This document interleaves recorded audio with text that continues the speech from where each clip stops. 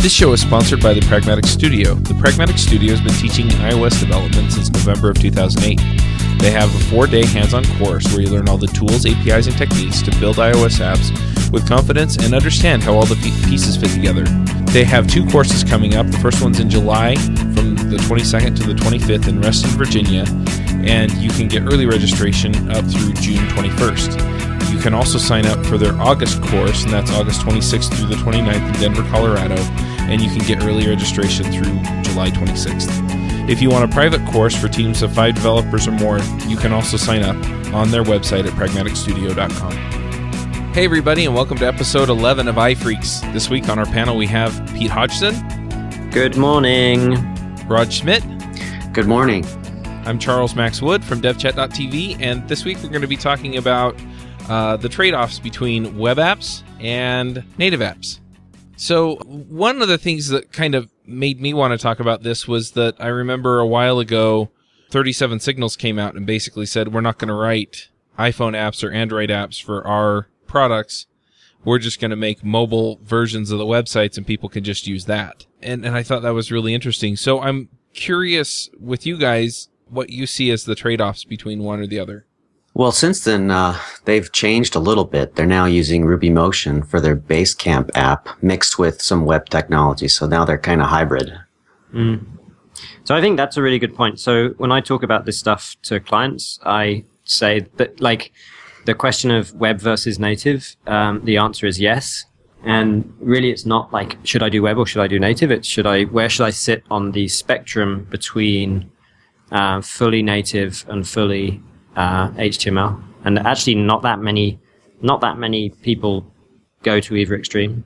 So there's not that many products that don't have any installed app at all, and there's not that many products that don't use the web at some point inside of their. Even if it's a native app, they still use a lot of technology, or a lot of apps still have webby stuff inside of them that is sometimes surprising. What do you mean by webby stuff? Are you talking about like even just something as simple as HTML, an HTML view for? So let's say you're doing an FAQ for your. Let's say you're doing legal disclaimers is the classic example that I always use. You're doing legal disclaimers for your app. You could do the layout and markup and stuff in code, or you could just write some simple HTML, shove it in a UI web view, and embed it in your app. And that's normally a better way to go. Yeah, that's what I was wondering, is if they were using UI web view or if there were some other ways of getting web technologies into your iOS application. Well, the other thing that some people do if they want to run JavaScript inside of their iOS app is you can actually embed it's WWDC has just happened and there's NDAs and I can't remember what I'm allowed. You can compile. I can talk about this because this is not related to WWDC. You can compile a JavaScript interpreter, the one that ships with WebKit. You can compile that and put it into your app if you want to. Oh, that makes sense. Yeah, I mean, that's a pretty extreme thing to do. Normally, when I've had stuff where I want to execute JavaScript outside of the context of a browser, I just create a UI web view and just kind of don't attach it to any view, but just use it to execute JavaScript, because you can pass JavaScript to a UI web view and have it execute it and return the result. Right, and then you're just taking advantage of the built-in runtime for JavaScript. Yeah, which is good if you've got cross-platform. If you've got code that you don't want to re-implement in every single platform. Mm-hmm. So that's like I think that's the big trade-off that most people think about is platform coverage versus like the user experience. So if you do everything native, you're probably going to get a better experience, but you're only covering iOS, obviously. If you do everything with a web page, then you cover every platform, but the experience is not going to be as good as if you kind of sink a bunch of time into polishing every pixel of your beautiful iPad app or iPhone app. Yeah, I can definitely tell when I'm using a web-based app like Redboxes. It's just the performance is just horrible. Yeah, and it doesn't feel right. Now, yeah, so that's an interesting one as well. Is that uncanny valley thing of like it doesn't feel right? And I think that, so do you get that feeling, Rod, when you're using a website? Like if you go browse to a site on mobile Safari, I would argue that you probably don't feel like it doesn't feel right because you expect it to be webby, right? You expect it to feel like a web page. Uh-huh. But when you're in a native app, you expect it to feel native. And if someone kind of tries to fool you by pretending to be native when it's actually HTML, then you get this uncanny valley effect where you know what they're trying to do, but it doesn't quite look right. So you kind of focus on what's different. So right. That's like Final Fantasy, the Final Fantasy movie. They tried to make it photorealistic, so everyone obsessed by the fact was, focused on the fact that it looked weird. Whereas Toy Story, they didn't try and make it photorealistic, and everyone talked about how amazing the CGI was. Mm-hmm. Right. I think that's fair. I mean, a lot of times you're looking at the scrolling, and the scrolling is slow. Yep. But I could see, if you didn't try to completely simulate the look of iOS and all the native widgets, and you just went for kind of a pure web UI, then it probably wouldn't be as much of a deal. Yeah, and that's why I don't like frameworks like Sencha Touch, because they do that thing of like trying to feel native. And also, if you think about it, you're trying to target multiple platforms. If you make it look like look just like an iPhone app, people who use Androids are going to think that you're a bit of a weirdo, right? Like yeah. So I guess there are different levels along here, and one is just you go straight for the web app, and they have to open your application in the browser.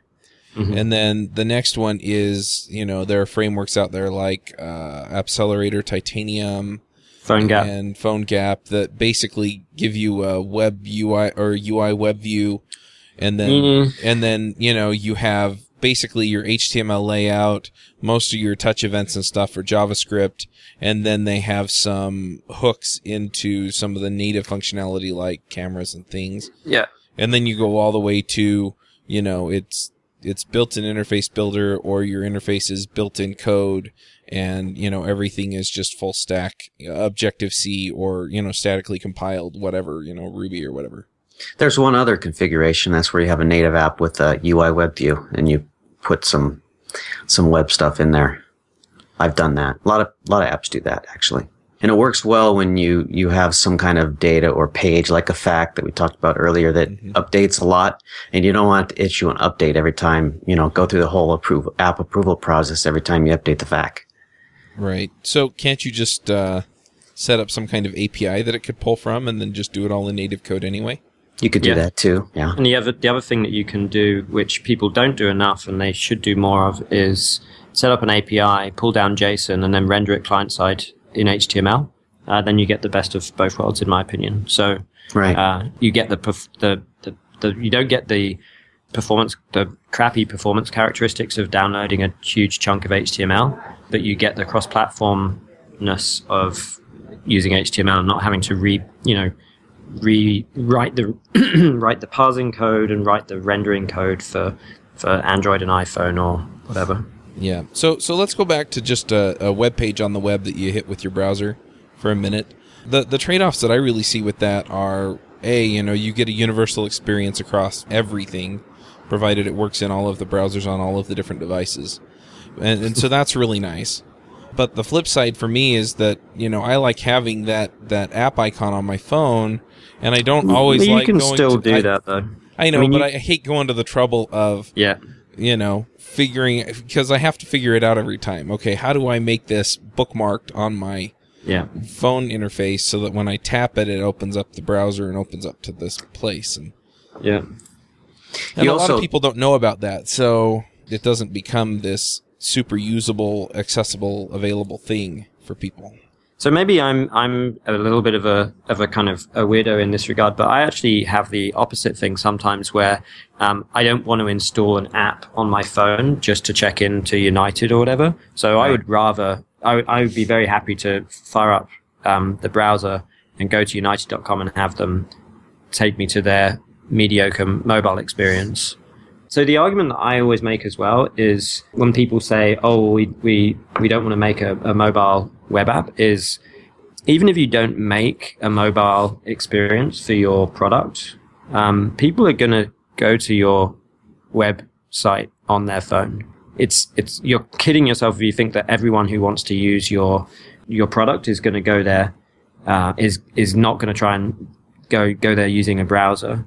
If your product is a mobile app, so if you're Instagram, for example, then that's not a big deal because you just don't have a mobile experience. But if you're I guess the kind of clients I work with are like clients where mobile is just a channel into their product. It's not the product. So the product isn't a mobile app. The mobile app is a channel into their product. And in that case, you've got to have a web experience of some kind. So why not make it a good web experience and then maybe do native stuff on top of that? That I completely agree with. You need a mobile presence, mobile-friendly presence anyway. Yeah, unless you're Angry Birds, for example, right? Like Angry Birds, they don't need they probably have a website, I don't know, but they don't need to worry about like people who get an email that links to their website and then, what's that experience going to be like? They can rely on people installing stuff. But if you're building something as a channel into your product, not the thing you're building isn't the product itself, then you need to think about the web anyway. I would say that most people are probably accessing websites from mobile devices these days. I released a website, getnumerology.com, and, I used a responsive design template. And I was, as I was developing, I kind of had this mindset that everyone's going to hit it from a browser on their desktop. And when I checked the analytics, most access came from mobile devices. Yeah. I've heard that from a lot of people, and I think the most conservative numbers I've heard is still like 35% of their traffic is coming from mobile. Mm-hmm. And I've heard all the way up to like 80% depending on what they do and who their audience is and how they tend to surf the web. So it's a really interesting problem. Yeah, it is. And so one thing that you kind of, when you were talking, Chuck, about the spectrum from, fully web to fully native, is you kind of said PhoneGap and Titanium and kind of lumped those in the same category. I think people do that a lot, but I actually don't really agree with that. So PhoneGap is just a wrapper around web technologies. So it's basically just a way of taking your mobile website and putting enough native stuff around it that you can install it and put it in the App Store, and also so that you can access native stuff like the camera, phone book, location, all that kind of stuff. And that's actually pretty different from something like Accelerator or Coney or one of these write once, run anywhere tools, because you're writing stuff in JavaScript with Accelerator, for example, but it doesn't just use HTML. It does actually create native components, native UI components, but it also suffers from the uncanny valley effect. And if Ben was here, I'm sure he would agree with me on that one. Well, what do you mean by the uncanny valley? So that's that thing I was talking about where it tries to be native, but it can't quite do it. And because you know what it's trying to do, because it's in the context of looking, it's trying to impersonate a native application, and because it doesn't quite get it right, you focus on the fact that it doesn't get it right. So that phrase comes from robotics. So they did this guy in the 80s observed this effect that if you have a robot that looks like a robot, that looks like a machine, people are very happy to have it do work for them. But if you try and make that robot look human, as you get kind of close to humanness, it stops becoming something that people like, and people suddenly start finding it uncanny or zombie-like. So, those weird Japanese robots you see where it's like a kind of a human face, and it's like got this weird kind of plastic look, and you just kind of focus on the fact that it looks almost human but not quite, and people kind of freak out about it. So this was called the uncanny valley because there's kind of dip in people's response to what it looks like. And then you can apply that same principle to animation, for example. So I was making that reference earlier to Final Fantasy. And how Final Fantasy people obsessed, the movie with the train, the winter movie with the trains with Tom Hanks, the one where, like everyone thinks about that movie and they think about how they didn't get it quite right? Whereas Toy Story, people talk about how amazing the CGI was. Now, it wasn't because the CGI in Toy Story was better, it was because Toy Story wasn't pretending to be photorealistic. So that's the analogy that I make for that's the uncanny valley thing. Yeah, my wife loved Polar Express, and yeah, the my brain parsing it and going, that's a human face, except. Yep. Yeah, I couldn't enjoy the movie. Exactly, and you focus on it, right? Because you know what it's trying to do, and it's the same thing. I think Rod had the classic example that all developers notice is the scrolling in web views when they're in a native app. Now, that's just like a perfect example because it is true. The scrolling's worse, but it's like if you weren't in the context of a native application, you really wouldn't care whether the scrolling's good or not. When I'm going to bbc.com on mobile Safari, I don't even think about the scrolling. But if I'm using the BBC app and it has funny scrolling, I'm going to focus on it because I expect a native experience in that context. I mean, when I'm in the context of a browser, I don't expect native performance. Mm-hmm. That makes sense. Yeah, and you don't. I mean, if you think about it, unless you're playing a video game, who really cares about the scrolling? I mean, like, I guess maybe I'm a little bit extreme on that one, but for me, if you're serving up content, then the presentation is important, but the content is the thing that's really important. And maybe as a content provider, you're more interested in reach than you are in perfection of the UI, for example.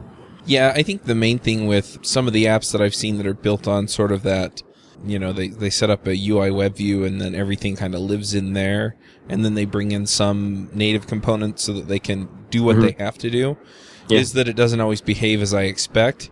And I can't really quantify what all of that is because, it's kind of like I couldn't quantify why the people in the Polar Express look funny.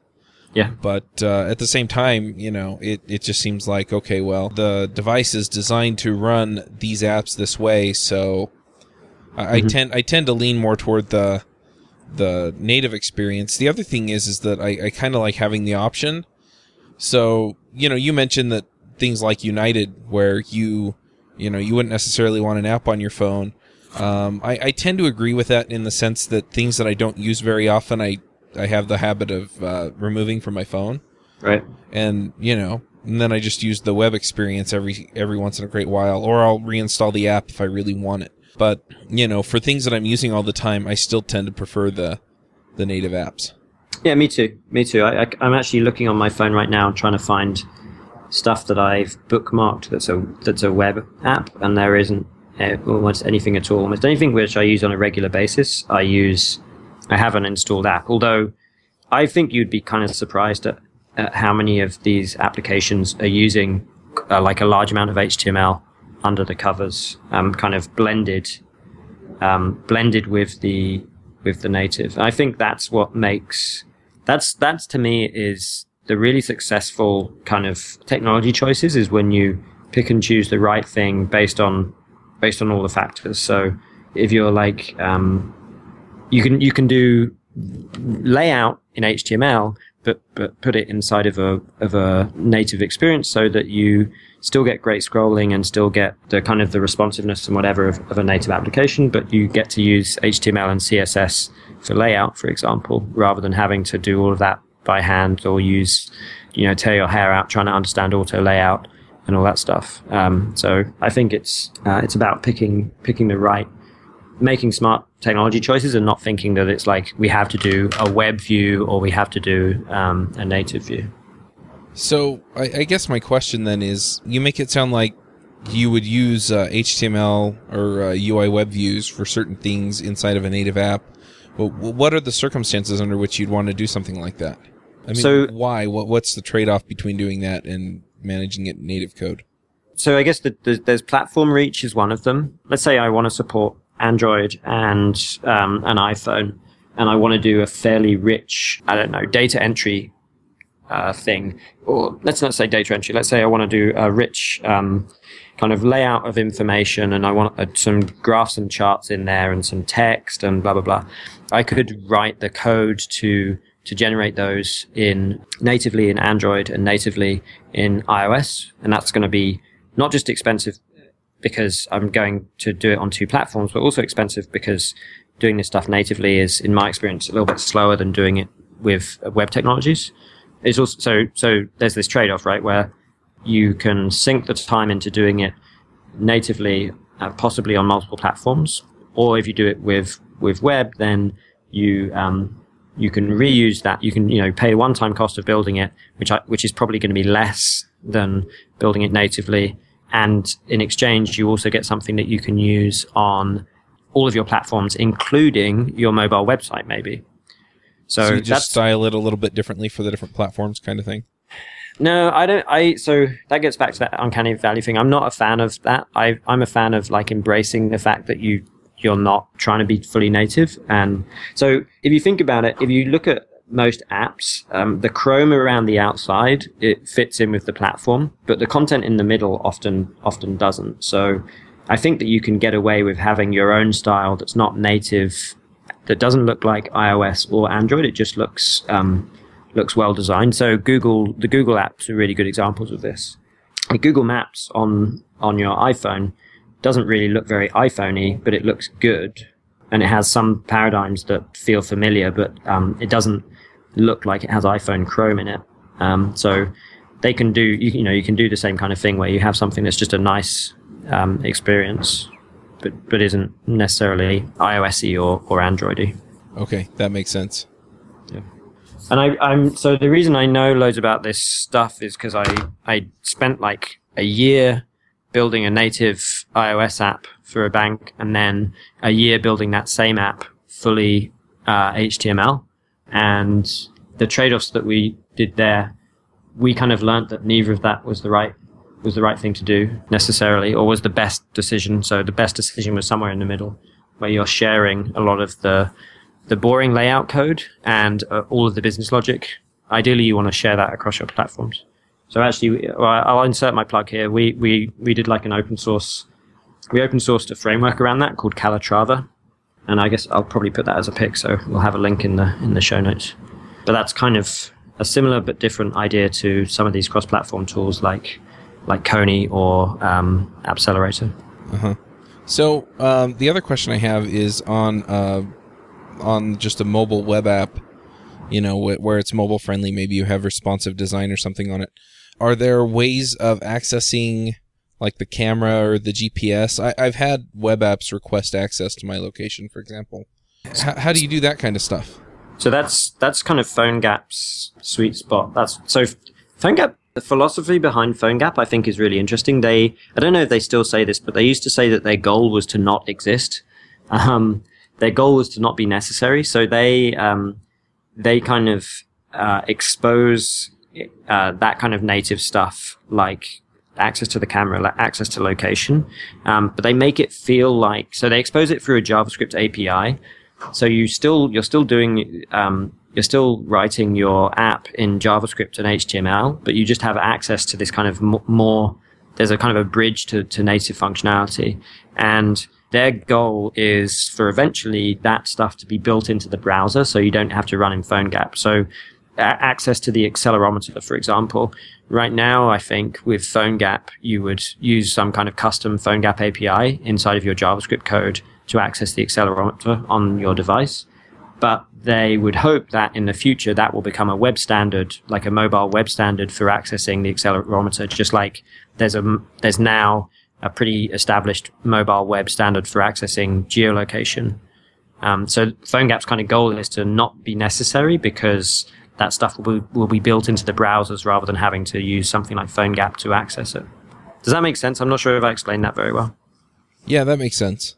Yeah, so we also find a lot with our clients that PhoneGap is good to get you started in trying this out, but quite often you end up kind of building your own custom PhoneGap-y like thing, because you want something, again, you want to be able to make that choice at a more granular level between native and HTML. And PhoneGap is you're pretty far on the spectrum towards HTML, because you're basically using HTML for everything. You're just using PhoneGap to access the hardware, access the platform.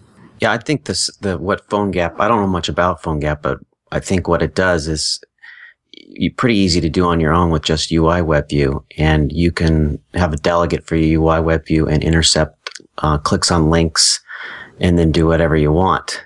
So You can even have a custom scheme that tells your app, okay, this is my job, and does its thing, like getting a location or taking a picture or whatever.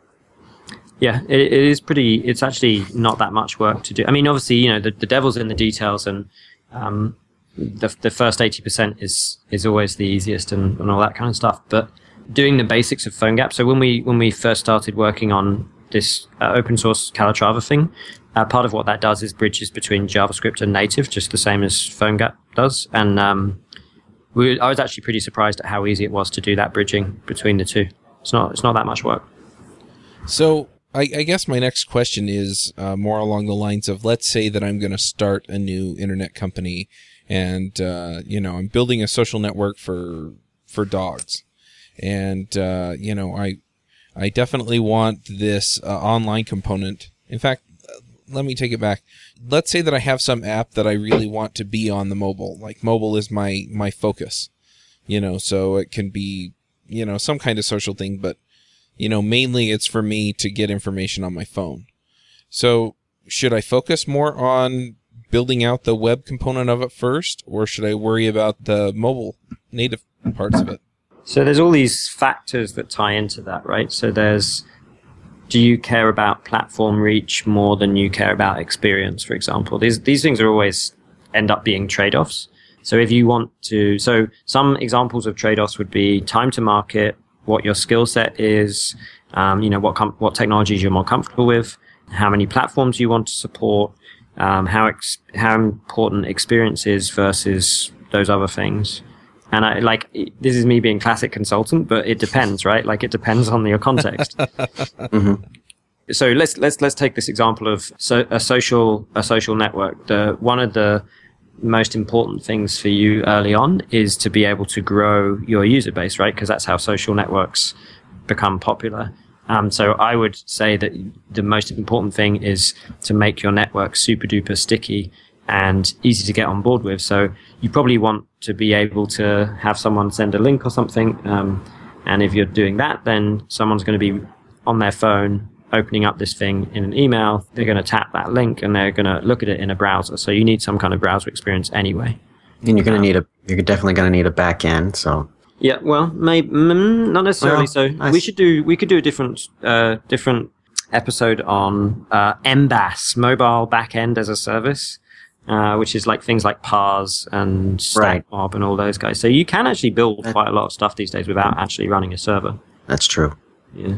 But yeah, so sorry, Chuck. I just basically kind of rained on your parade with it depends. No, it's fine.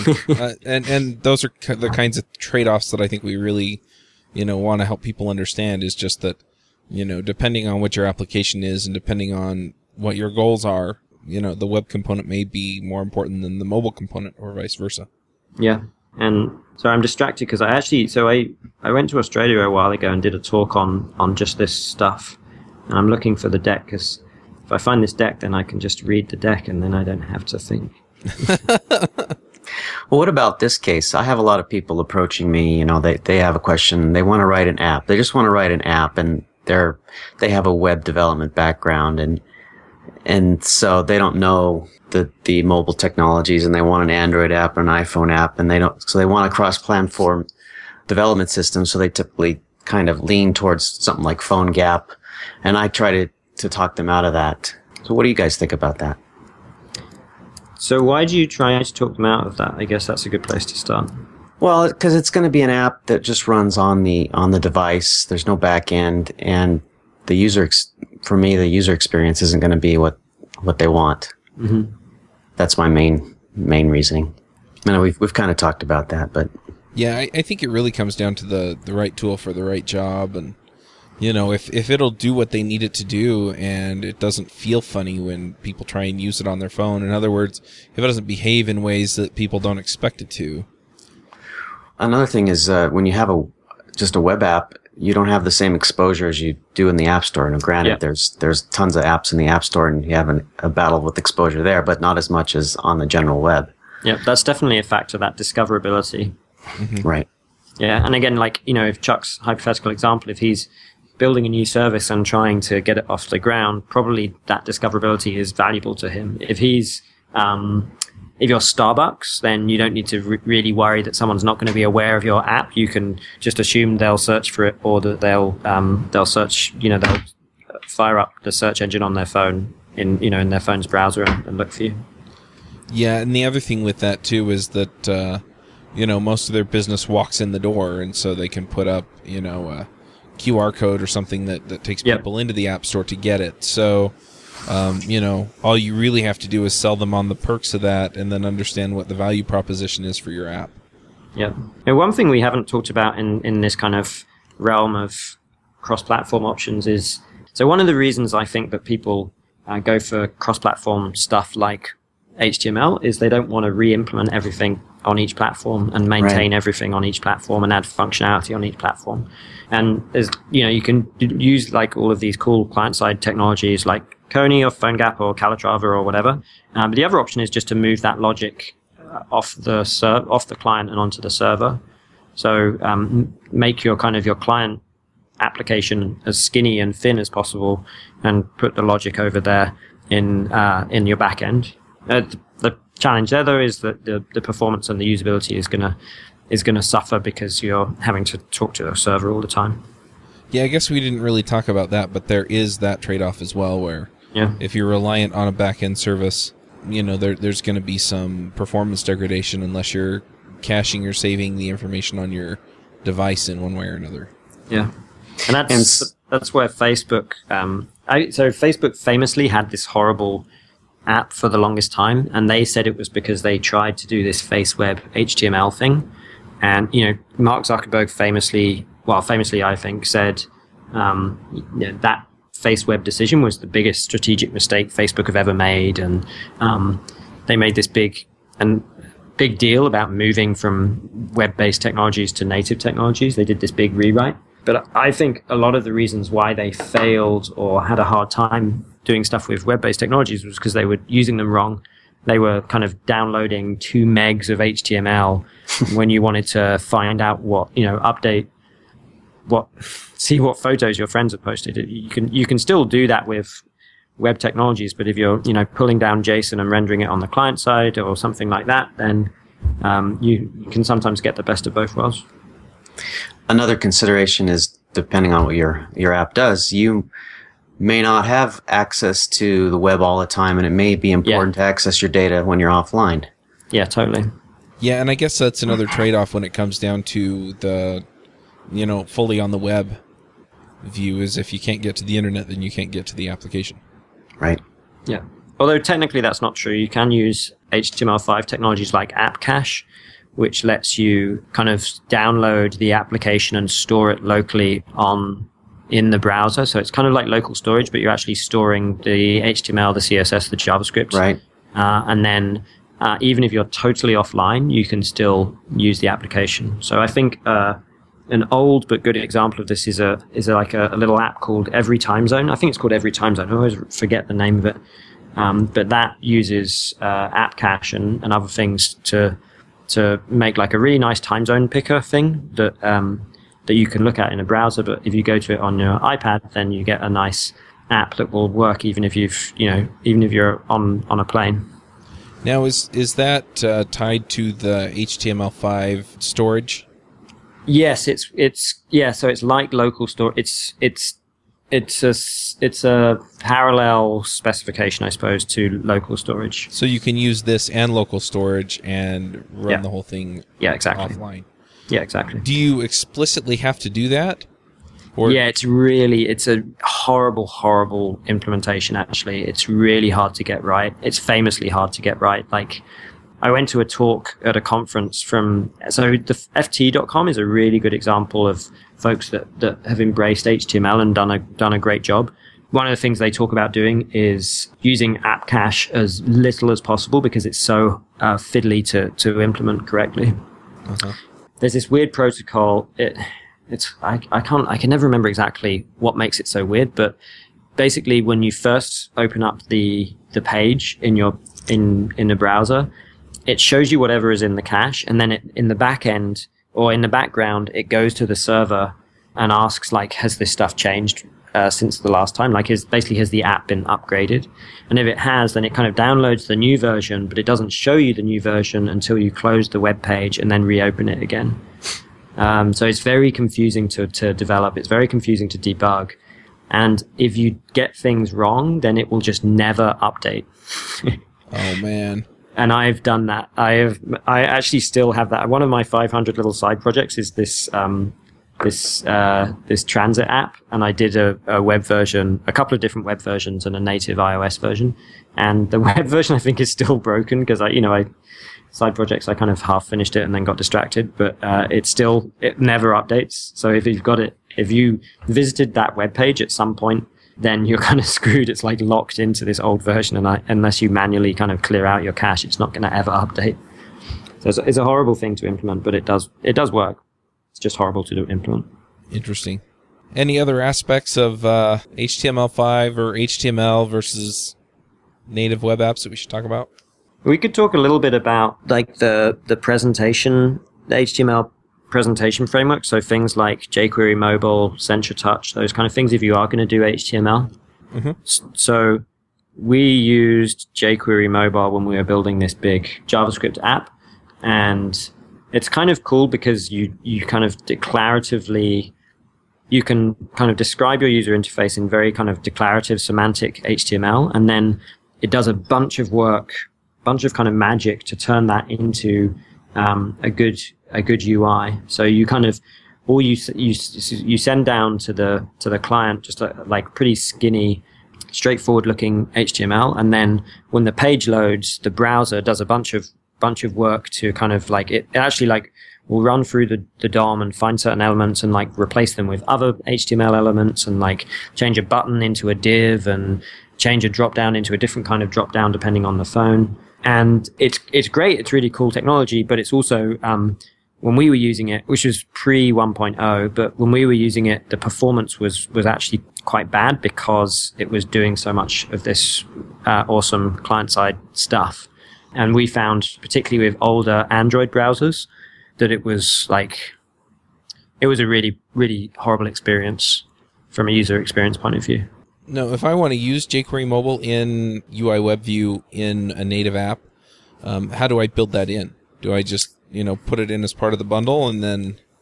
you can... Yeah, you'd probably have to do... So what we had to do, we were doing a lot of stuff where we were building the UI client side. And I have to caveat all of this. This was like 3 years ago, but what we saw was that jQuery Mobile expects stuff to be downloaded from a server, and then like when on document ready, it kind of says, all right, let's upgrade this to look cool. But if you're kind of manually inserting the HTML using client-side templating or something like that, then you have to kind of tell jQuery Mobile like, hey, stuff just changed. I need you to do all that magic you did again. It might be easier to do that nowadays, but you totally can do it. You can just shove this HTML in a web view, shove the jQuery Mobile runtime, if you will, into that web view, and then ask it to do its thing. It's absolutely possible, but again, you're going to get an uncanny valley type thing going on as well, because jQuery Mobile kind of tries vaguely to look native, I think. We had a pretty bad time with it. Yeah, we talked to Todd Parker from the jQuery Mobile team, okay. And on JavaScript Jabber, I should say. And that was a month or two ago, and it does a lot of interesting things. But yeah, we didn't really talk about, building it into an app on the machine. We talked specifically about using it in a web page. But yeah, it sounded like they have a look and feel that is, it doesn't try and look as native, but obviously you can skin it to look native if you want it to. So yeah. And if you look at it I went to jQueryMobile.com, and there's this little thing where you can build a UI, which is actually really cool. But if you look at it, it does have that kind of like semi-native looking thing. It has like a button with a chevron on it, and it's a little bit ambiguous, so it's not trying too hard to pretend to be, it's not trying to reproduce the iPhone navigation or anything. But it's still quite, I don't know, I guess you're right. I guess you can just plug in different themes and try and make it not look native if you don't want to freak people out. Yeah, but you're right. It does have the chevron, and it does have some UI elements that look like UI elements that Apple provides you building iOS apps. Yeah, but and that's a good thing and a bad thing, because you get all of this. If someone is using this application, they know what a chevron does, right? Like it reminds them of the chevron that they're used to on their app, so they know, oh, if I click that, if I tap that, I'll probably be taken to another, navigated to another page that gives me more details about that thing, right? So there's all these affordances built in because it's reusing the cues that a native UI has. Yep. But the flip side is you obsess about the fact that the chevron, the border radius of the chevron is 12 pixels rather than 13 pixels or whatever. Yeah. All right. I did a similar thing with my PackRat app. It was actually a Mac app that I did hybrid. It was mostly in Objective-C, but it was actually a Ruby Cocoa app, and I would use ERB templates to generate the page because the page layout was really complex. So I decided to do an HTML layout, and I used ERB with templates to generate that, and it worked pretty well. Nice. Yeah, I'm a big fan of using HTML for layout, but doing it client side. So I think it works surprisingly well. Sounds good to me. Well, should we get to the picks? Yes. All right. Well, Pete, why don't you start us off? Yeah, okay. I've been talking a lot this episode, so actually I'm now going through and trying to decide what my picks would be. One of my picks is this open source framework, more shameless self-promotion by me. It's not something I wrote, but it was something I was kind of involved with at the genesis of it. So it's this framework called Calatrava. And what's great about Calatrava is you can build a base implementation of your application using web technologies, so JavaScript and HTML and CSS. And that will give you a web app, an iPhone app, and an Android app. I think those are the platforms that it supports at the moment. But because you've separated the business logic in JavaScript from the presentation layer in HTML, you can actually take individual parts of that application and upgrade them all the way to fully native. So you can, let's say you have like a data entry field that you want to use, you want to implement on Android in native code or on iPhone in native code. You can take just that screen, implement it natively using Objective-C, but then still drive it using the same JavaScript business logic. So the goal is to kind of get the best of both worlds, where you get the cross-platform, cheap-to-write stuff of web and web technologies, but then you don't hit this glass ceiling that you hit with technologies like Coney or Appcelerator, where you end up having to rewrite the whole thing because you can't get the native experience that you want. So, yay, Calatrava is awesome. People should check it out. And then my second pick is the author Ian Banks, who has been on my list of people to pick or things to pick for a while, my pick list. And he actually died the other day, which I was really, really sad to hear about. A really, really awesome author. He did really good kind of regular writing, I suppose, but he also did really awesome sci-fi. So he wrote a bunch of sci-fi novels set in this kind of universe called The Culture. And they're really, really good. They're just really good. They're really good novels that happen to be sci-fi novels. They're not like really good sci-fi. They're really good novels that happen to be set in this awesome kind of crazy universe, and very dark, very twisted, but really, really awesome. So I highly recommend people check out. Ian Banks is his name when he's writing regular books, and Ian M. Banks is his sci-fi nom de plume. But he was awesome. I'm really sad that he's not around anymore. And that's it. All right, Rod, what are your picks? All right, I just have one pick this week, and it is the Elixir programming language. Let's see, the Pragmatic Programmer Guide. Dave Thomas, they have a book coming out, and he did a screencast on it, and it looks really interesting. It's a functional programming language built on the Erlang virtual machine. So it's kind of like Erlang with a Ruby syntax. So you got pattern matching and all the things that come with functional languages, and it looks nice. Plus one for Alexa. That's it. Awesome. All right, I'm going to pick a couple. The first one is a book that I've been reading. We're actually going to have the author on the Freelancer show in about an hour. His name is Wayne Breitbarth, and his book is The Power Formula for LinkedIn Success. And I've been reading it, and I realized that I'm missing out on a lot of stuff that I could be doing with LinkedIn to make my business a little bit more prominent and, take advantage of it, in that way for my business. So that's one pick. The other pick that I have is related to web technologies. If you're looking to get into responsive design and you're not really familiar with it, I have to recommend that you go look at Twitter Bootstrap, because it makes it really easy, and then you can start to figure out what Bootstrap's doing to make it responsive. The last pick I have is another resource. If you're building web apps for iOS, it's html5rocks.com, and it's just a great resource for HTML5, and it'll help you figure out, how to use HTML5 in your web pages, and a lot of the HTML5 stuff is supported in mobile Safari and in Chrome for iOS. So if you're looking to implement some of this stuff, like the application cache and stuff, then that's a terrific way to go. And those are my picks. So thanks for coming, guys. We'll wrap this show up. We'll catch y'all next week.